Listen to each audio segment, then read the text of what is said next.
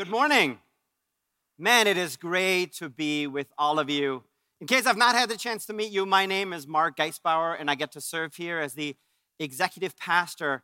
And I can't wait to share the message that I think God wants to share with all of us today as we're all getting ready for Christmas, right? Undoubtedly, over these last few weeks, we spent tireless hours over hours trying to get the tree ready and up, or decorate your houses, and trying to get not just our hearts ready for Christmas, but our environments as well. And so I thought, as we're launching into this brand new message series, it'd be fun to kind of do a little litmus test of where you are as you're getting ready for Christmas and what are your preferences. So I want to play a little game with all of us right here in Elyria, but also if you're watching online at the other campuses, please feel free to participate. And what I'm going to do is I'm going to give you always 5 options. No right or wrong answers, just your personal preferences as we're getting ready for Christmas. So let me explain to you how we're going to do this. I'm going to show you the first question. Really easy. One of my favorites, gathering my girls around watching a movie, right? And so what I want you to do is to raise up your hand, and just by signaling with your hand, what is your personal preference? So as you're gathering around, what would be your movie preference? Is it one Elf? So then just raise one hand, 2 fingers, Home Alone 2. If you think Charlie Brown Christmas is your favorite, 3, The Grinch, 4, or pretty much anything from Hallmark. Have you noticed that it's pretty much all the same movie? So we're just going to lump all of those together. I do see some 5s in there. I see some 2s right there, some 4s. Yep, good. All right, good. Well, you can put your hands back down, but I've got another one for you. Maybe movies is not your thing, but you really like food and drinks. I want to know, what is your favorite Christmas treat? Is it gingerbread? Is it peppermint hot chocolate? Raise up 2 fingers. If it's candy canes, 3. If it's sugar cookies, 4. And if it's fig pudding, 5. And if you know what fig pudding is, you get an extra point. How about that? All right, I see a 1 right there. 2. Campuses, I see you as well. Oh, up there. Yep, good. 4. There's a 2. Okay. All right, now I know what I have to get you for Christmas. But maybe you like music, right? Christmas is all about music. In fact, we have a staff member here that pretty much January 1st hits around. He starts playing Christmas music, getting ready for the next year. So the question is, what song would you play? Would you play Santa Claus is Coming to Town 1? Would you play Feliz Navidad? Number 2. The Chipmunk Christmas song, number 3. Hark the Herald Angels Sing, number 4. Or raise up 5 fingers if it's All I Want for Christmas Is You. Which also reminds me, one of my best friends the other day, he said he got in his truck and he would start driving, and it's like his car is making all sorts of weird noises until he realized it was Mariah Carey. So, but let me see your hands. Let me see your hands. I see some 2s, 3s, 2s, 4, 1. All right, 4, good. All right, and then I have one final one as we're getting our hearts ready for Christmas. And that is really, what is your favorite pre-Christmas tradition? You love to decorate the tree? You like to build snowmen? Christmas caroling for 3. If you love driving around to see the lights, raise up 4 hands. And I got to make, this is a shameless plug for our Christmas Eve services, number 5. So I got to go with 5. But what else? Nice. I see some really great hands. 4, 5s, 1.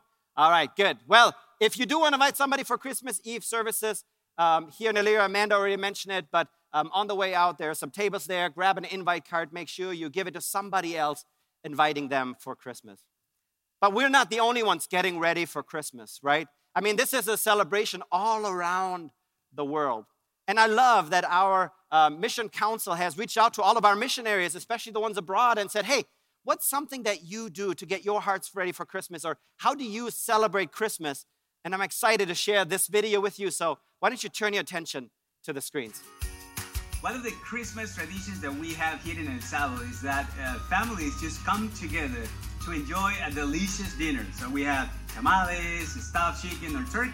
When it's midnight, we hug each other and we light some fireworks to celebrate that the Christmas has come.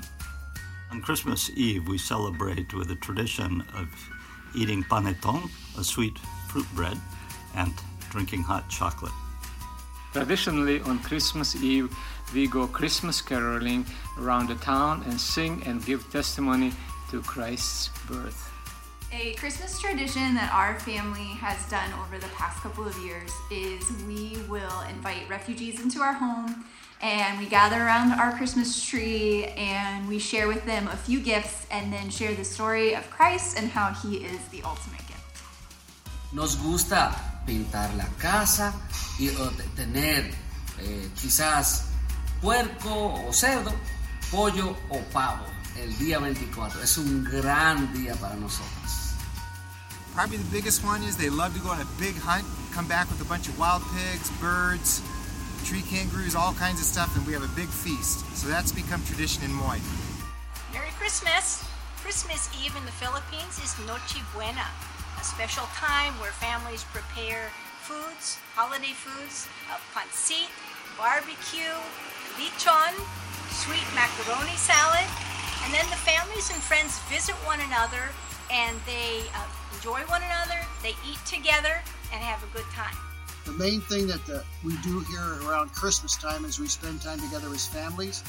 We just visit a lot, go fishing, and have meals together, and a lot of reminiscing about what happened in the last year and maybe looking ahead to what can happen for the new year, 2023. When Christmas comes, they come to our house and visit us because they know it's our holiday.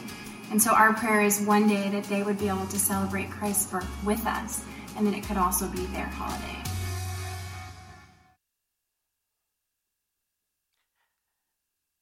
Isn't it absolutely amazing how Christmas looks different in different places all around the world? And I got to be honest, I'm a little jealous. I mean, I would love to go like big pig hunting and then eating it afterwards. I mean, what a fun thing to do. But what you may know about me is that I'm from Germany.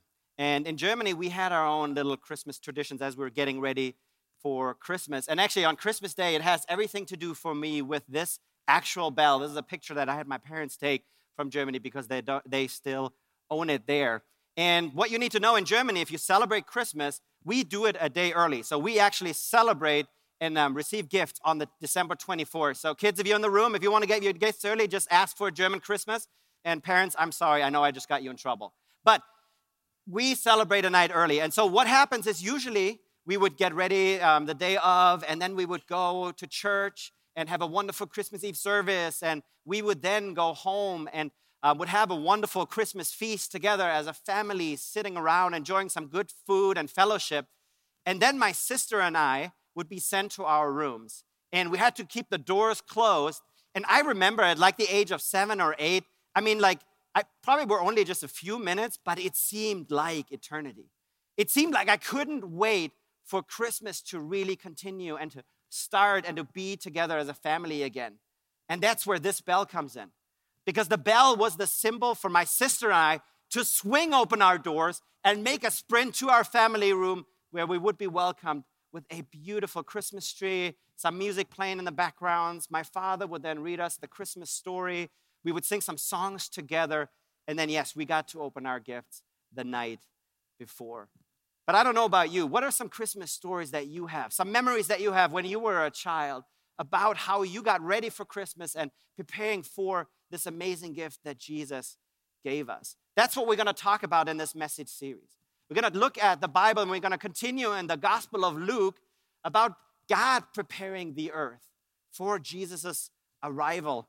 So we moved on from the promises, and today we're going to see some of those promises being fulfilled. And today specifically, we're going to look at the birth of John the Baptist.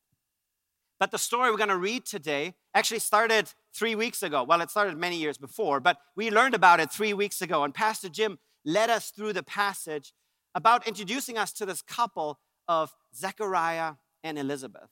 And it came to a time where God appeared to be silent for 400 years.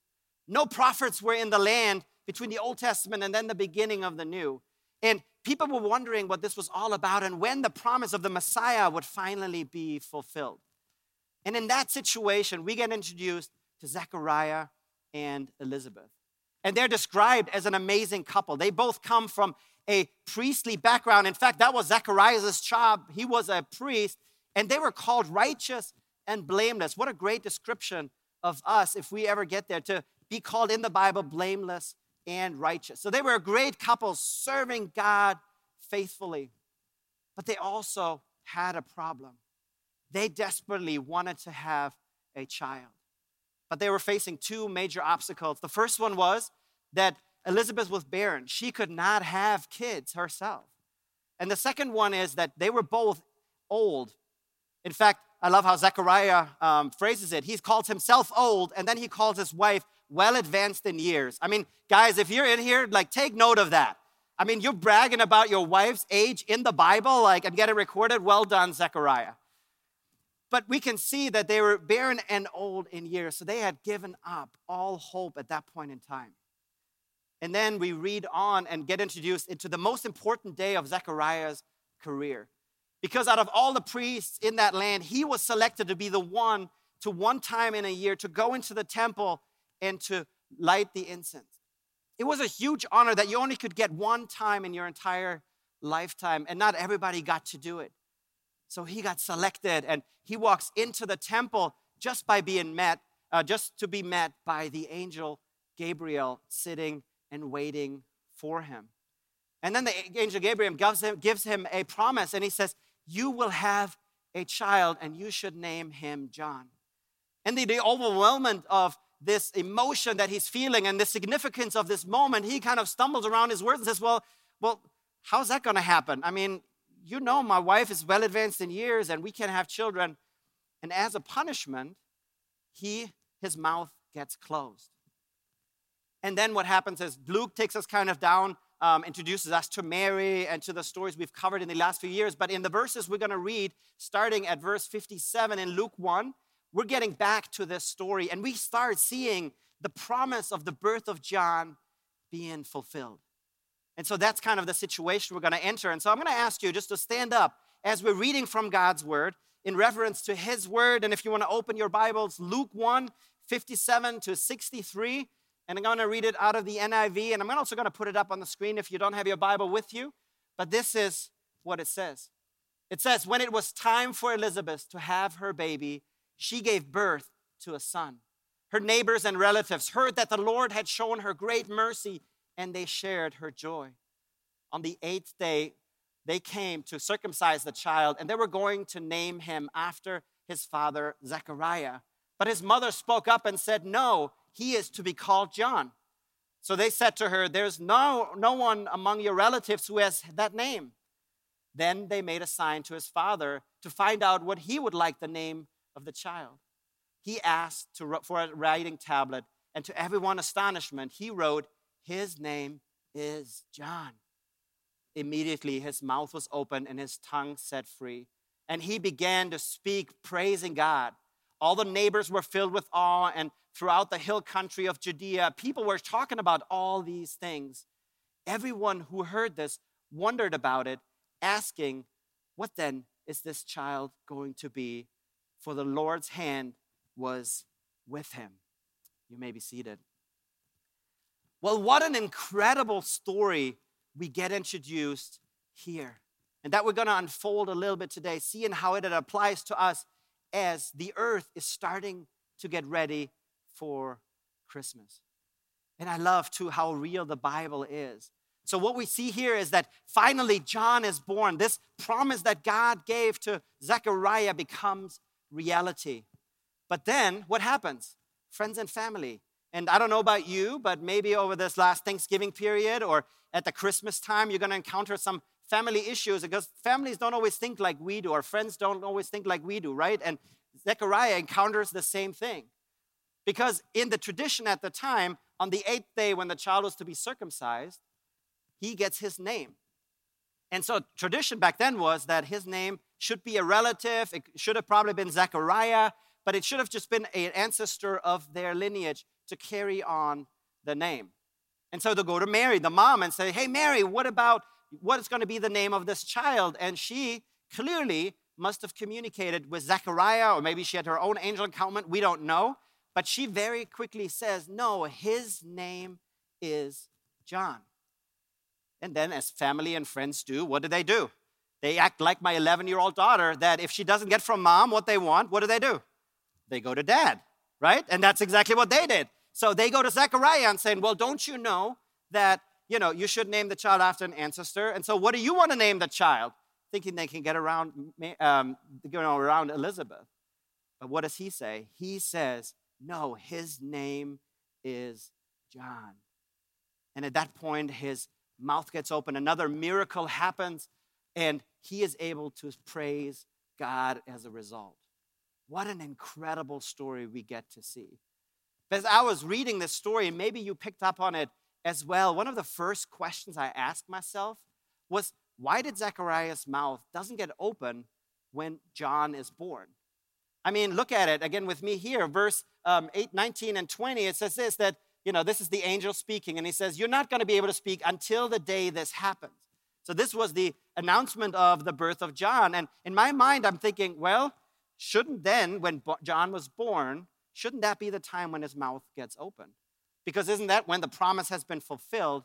But that's not what we see. In fact, we see in verse 63 and 64, it says, immediately his mouth was open and tongue set free, but not until the 8th day when he confirms the name of John.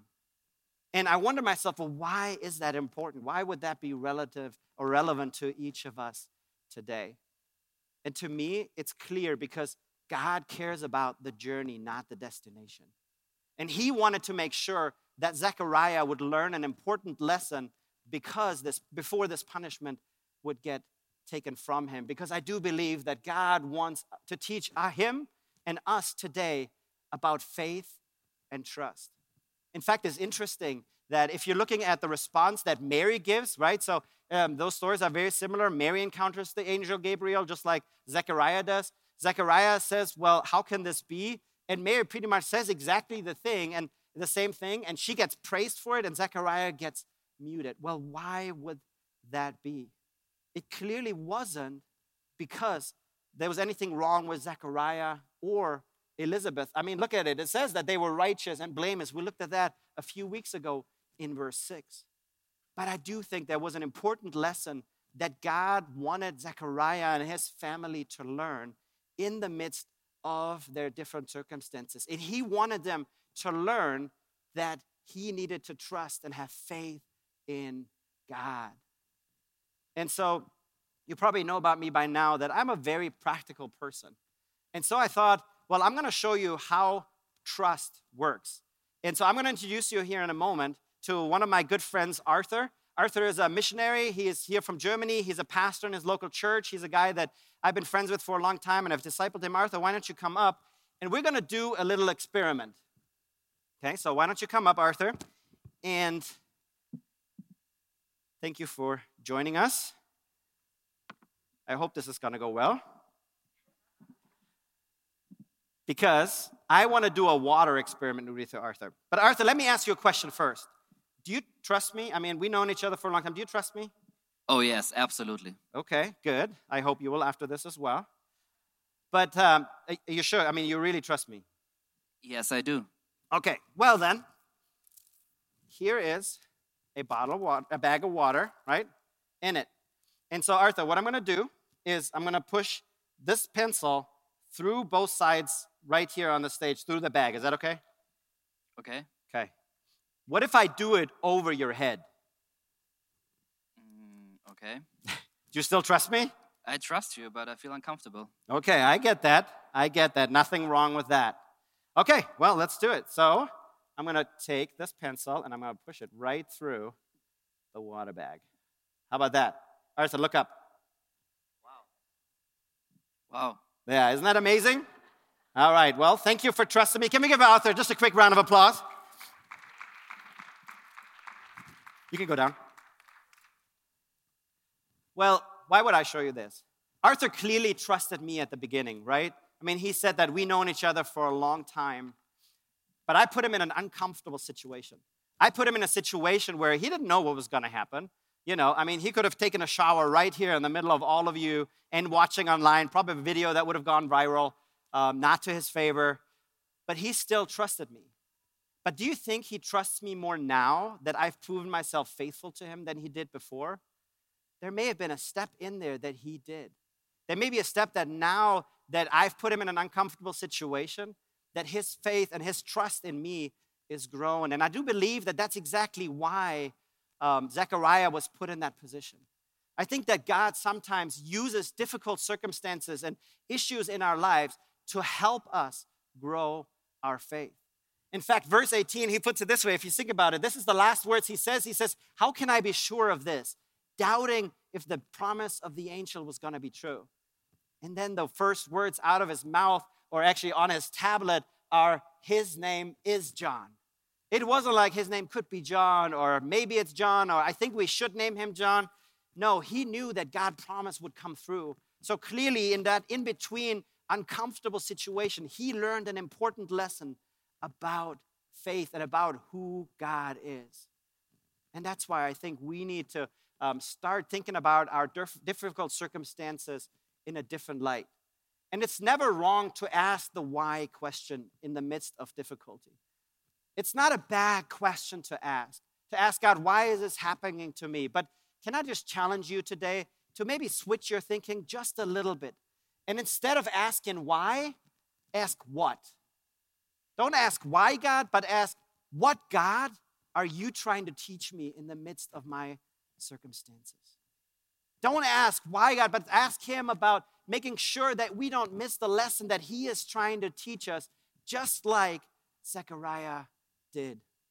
In fact, James, the brother of John, he puts it this way. He says, we should consider it pure joy, brothers and sisters, wherever we face trials of any kind, because you are known that the testing of your faith produces perseverance. Let perseverance finish its work so that you may be mature and complete, not lacking anything. God wants us to trust him. He wants us to put all of our faith in him, and understanding that even as we're going through hard times, maybe there's a lesson in there that we need to learn. And Zechariah clearly got that message. In fact, we see it how he responds at the very end. He says this, he says, as he began to speak, what did he do? He didn't complain to God. He didn't say, why, God? Finally, I have my voice back, but man, could you have not had this happen? What does he do? He praises God. He says, God, I am grateful for this hard time I had to go through because it helped me draw myself closer to you. And I'm not trying to simplify the problems that you may be facing. I'm not trying to put a little Band-Aid on a bigger issue. I'm not saying that at all, but I just want our thinking just to change just a little bit about stopping to ask why, but God, what are you trying to teach me? Because Zechariah clearly had 6 months or more in the midst of this happening to be unable to speak. But he learned a lesson because of it, and I think that's what God wants us to do. He wants not us to waste any opportunities to grow our faith in him. In fact, 1 Peter even encourages us. He says this, he says, dear friends, don't be surprised at the fiery ordeals that have come upon you to test you, as though something strange were happening to you. But rejoice inasmuch as you participate in the sufferings of Christ, so that you may be overjoyed when God's glory is revealed. So what I hear in these verses is that we shouldn't be surprised if bad things happen to us. It doesn't mean that we're doing something wrong in our faith or that we have sinned, because that's what many people thought back then and honestly still do today. That's not what the message is here. In fact, it says that if we believe in Jesus, we should expect hard things to happen to us. The question is, how do we respond in the midst of this hardship? And here it clearly says we should rejoice. We should embrace the challenges, not giving up. Because honestly, as a pastor, a lot of times what happens to people is that when they hit a hardship, there's 2 ways they can go. Either it draws them away from God and they've fallen away, and you probably know people like that. But then I've also encountered people that through the hardships, they were drawn closer to him. They have a stronger relationship because they trusted him in the midst of difficulties, and he has proven faithful. Because God is still faithful today. He still delivers on his promises each and every day. But let me shift our thinking a little bit, because the next question that, as I was reading these verses, I asked myself was, well, why was the name John so significant? I mean, think about it. Like, a few weeks ago, we looked at Jesus himself, and, when the angel encounters Mary, he clearly says his name was Jesus, and that I get completely. I mean, you don't want to get the name of Jesus wrong. Like, if they came up with some weird name, like, no, I get that God wanted to make sure that Jesus' name was right, but why did he put such an emphasis on the name John? Do you think about that? Why was John so important that the angel had to make sure that they got his name right? Well, I think that's the other part of preparing our hearts for Jesus and for Christmas. because in the meaning of John, there's so much to learn. And so a few weeks ago, we looked at the names of Zechariah and Elizabeth, and Jim did an excellent job of explaining to you how names were important back then, and they still are today, but back then they really had a deeper meaning. And so if you look at the name Zechariah, it meant God remembers. But then if we look at the mom, Elizabeth, it means God promises. So what his point was is that the parents of John were God remembers his promises. But what about John? What does John's name mean? And so there's two different definitions that I found. One of them says that God, Jehovah, is gracious. And the other one is that God, the Lord, has been merciful. So I love that description. And so what this says is that while Zechariah means God remembers and Elizabeth means God promises, the word John really means grace and mercy. And remember, John's job was to prepare the world for Jesus. And so grace and mercy are not necessarily always terms we still use today. So let me explain them to you for a moment. Mercy, I'm going to start with mercy, is actually not receiving the punishment that we deserve to get. And on the flip side, grace means receiving a gift that we don't deserve. So the way I think about it is that grace and mercy are really kind of two sides of a coin. Let's call the coin love, and on one side you have grace, and on one side you have mercy. Grace being receiving something that we don't deserve, while mercy is not receiving the punishment that we do deserve. Does that sound like anybody you know? To me it does. It's Jesus. That's why he came. That's why that baby that was born on Christmas grew up to be the Son of God, to become the Savior of the world, that lived a sinless life, to die on the cross and be resurrected so we have access to God for eternity. And we see in his life, in Jesus' life, that mercy is there because of what he did. We don't get the punishment that we deserve, right? We don't have to go to hell if we accept him in our hearts because of what he done for us. But Jesus didn't just bring mercy, he also brought grace. And because of what he did for us, if we have accepted him, we get to be in heaven. We receive this undeserved gift of heaven to be with him today. And I think that's why the name of John is so important. Because not only does God remembers his promises, but he fulfills them through Jesus, who brings grace and mercy. Another thing that I found interesting in the story is that there's a lot of similarities about John and the nation of Israel, or the birth of John and the nation of Israel. I mean, think about it for a moment, right? His parents, Elizabeth and Zechariah, had waited a long time for a child, just like the nation of Israel has waited for a Messiah for a long time. I mean, remember, 400 years of silence from God until all these things unfold. But then what happened? They were unable, the parents were unable to conceive a child because they were barren and old, because they couldn't solve this issue themselves, just like the nation of Israel was unable to keep God's law. And if you read the Old Testament, you can see they're trying and trying and trying, but they keep failing over and over again, not able to do it themselves. And eventually, I have no doubt that Zechariah and Elizabeth just gave up hope. Just like a lot of people in the nation of Israel had given up hope about the Messiah ever coming because of the long stretch of silence. But what does God do on Christmas? He brings not only to the parents a baby named John, but he also brings us a baby named Jesus, the Savior of the world, the one that's going to make the difference for eternity. Not allowing our own inability to solve our problems, but allowing him to step in as our substitute and to save all of us.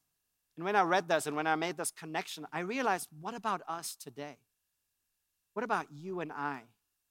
Maybe you've had this thought before where you're thinking, okay, I mean, it's been almost 2,000 years since Jesus went back up to heaven, and he promised us he will come back, but maybe you've ever asked yourself the question, well, is he? I mean, when is he coming back? Have we given up hope?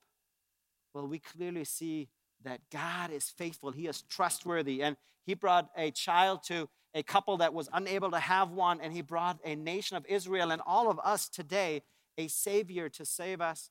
And so God's still in the business of fulfilling his promises. And so let's live in that expectation of God returning, of Jesus coming back on this earth And to me, I'll be honest, I wish he could sooner rather than later. But I want to end with one thought as we talk about the name of John the Baptist. I mean, if you look through the story, the angel says his name is John, right? And a lot of times as I read the story, maybe you're unfamiliar with it. You know, it's not it's his middle name, and Baptist is his last name, right? I mean, it's a description that was added later to this story because of the life that this baby that was about to be born was going to live.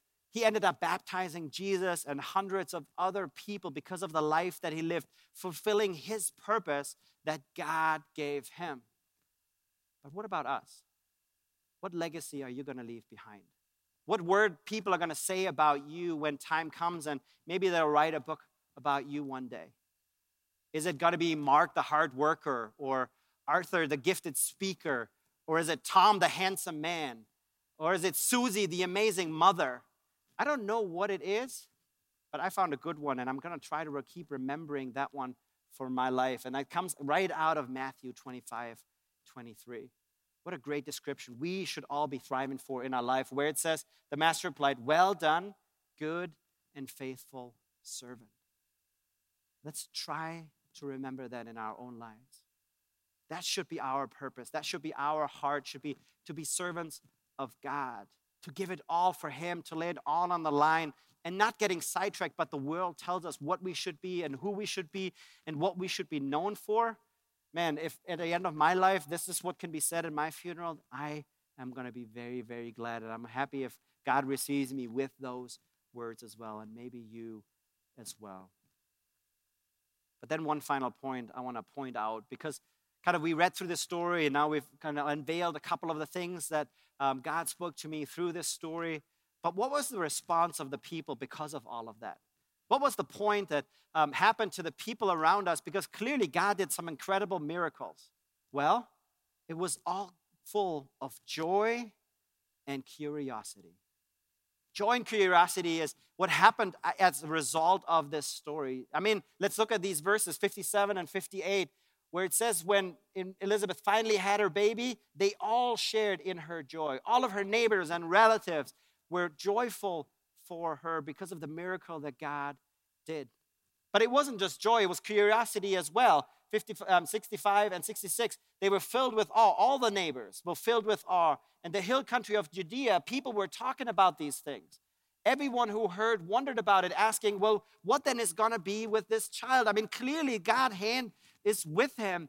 If he is born out of a miracle, and if the father has this incredible encounter and God uses it to grow his faith, and now he is able to speak again. I mean, people were talking about it, and it really challenged me that if we follow God's calling, if we trust him more each day, if we do what he wants us to do, if we strive for a legacy of being a good and faithful and trustworthy servant of God, it is surrounded, our lives are going to be surrounded by joy and curiosity. People will be joyful because they've encountered God through you and through me. And they're going to start asking questions about, well, what is different about this God?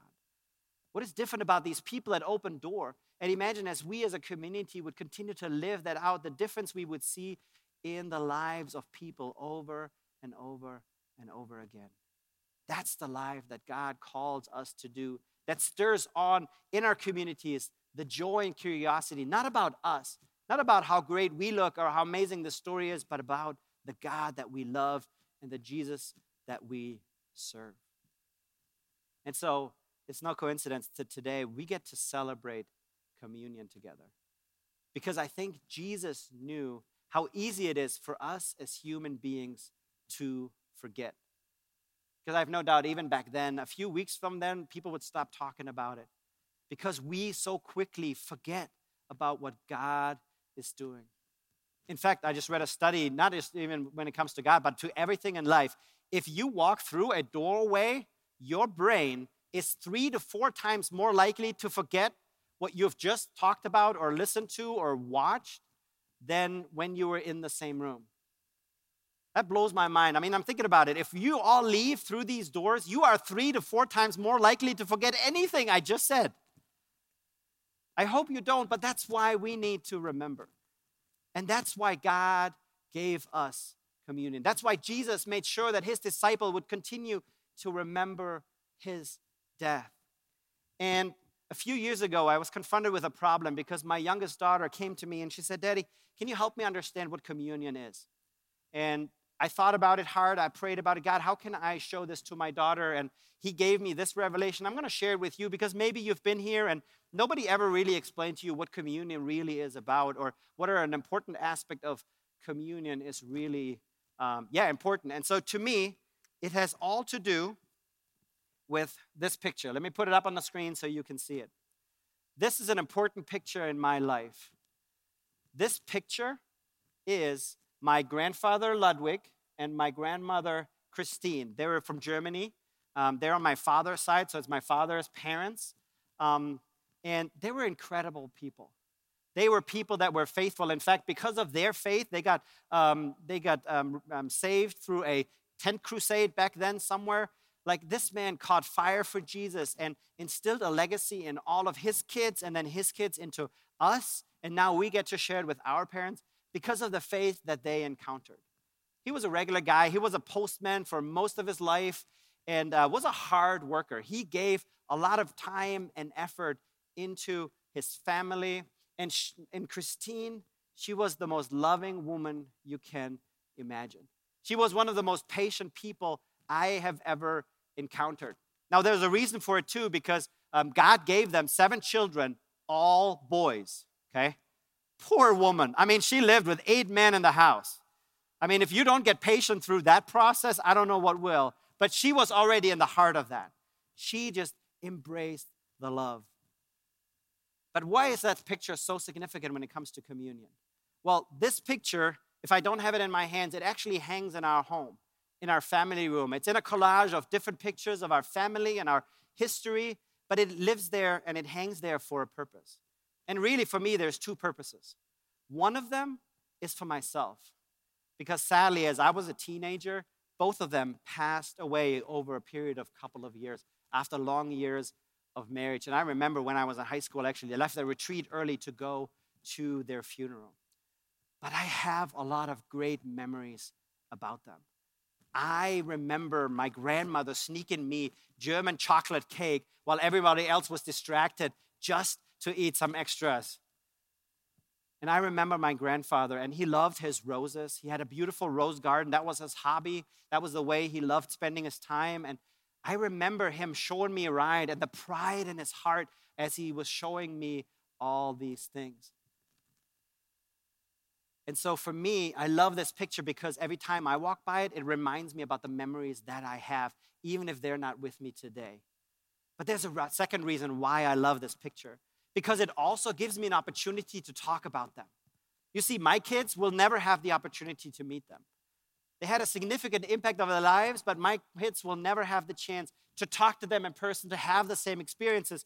But because this picture hangs in our living room, I get a chance to talk to them about it, and I have done many times. And I will share stories about what they did and the impact that they had on me, and because of that, they had it on them as well. And to me, that's just one simple way of how communion is important.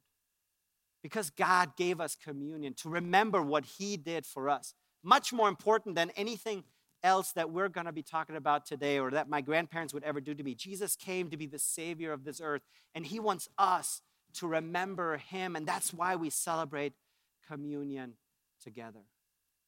And so in a moment, the way we do this here is we're going to have our ushers come forward while our worship team is going to come back on stage, sharing with us a song. And during that song, what we're going to do is we're going to distribute the communion.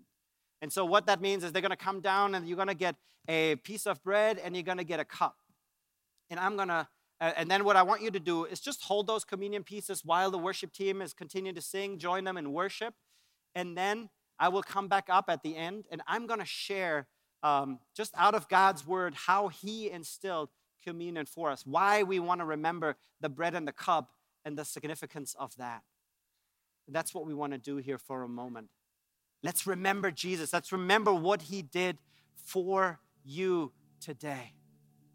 And then let's go and share his love with the world as well as we remember him. But let me say a word of prayer. Oh, dear Heavenly Father, I thank you for this morning. I thank you for your presence in this room. And God, I thank you for your continual pursuit of us.